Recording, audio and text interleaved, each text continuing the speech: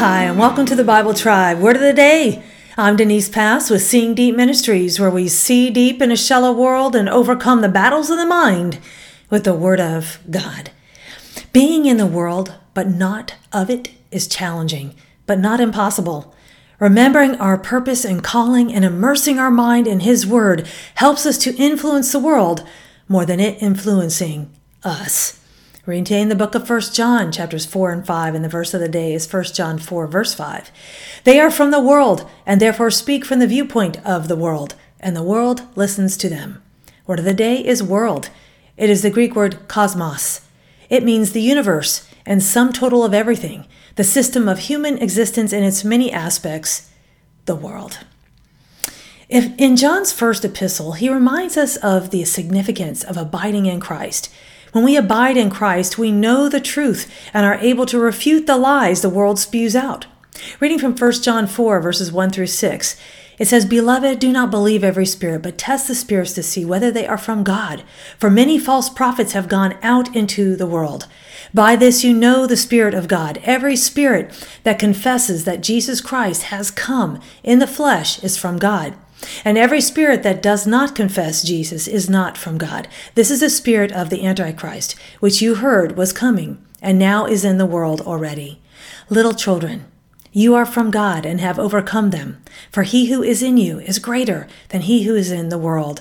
They are from the world, therefore they speak from the world, and the world listens to them. We are from God. Whoever knows God listens to us. Whoever is not from God does not listen to us. By this we know the spirit of truth and the spirit of error." We're called to reach the world, but in so doing, we must not let the world pull us away from Christ. John 17, 15 through 21 is part of Jesus' high priestly prayer and a reminder that we are to be in the world, but not of it.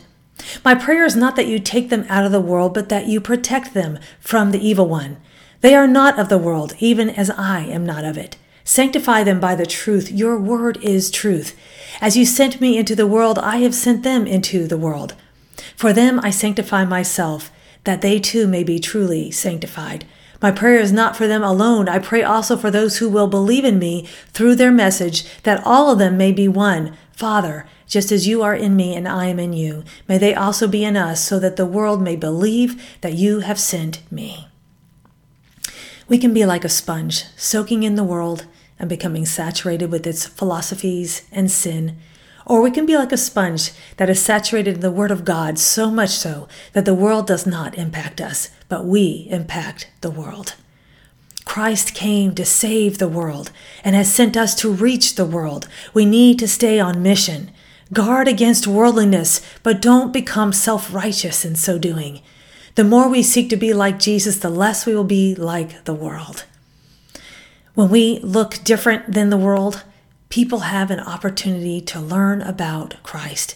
Don't give in to the pressure to be like the world. The world needs to see Jesus in you and me.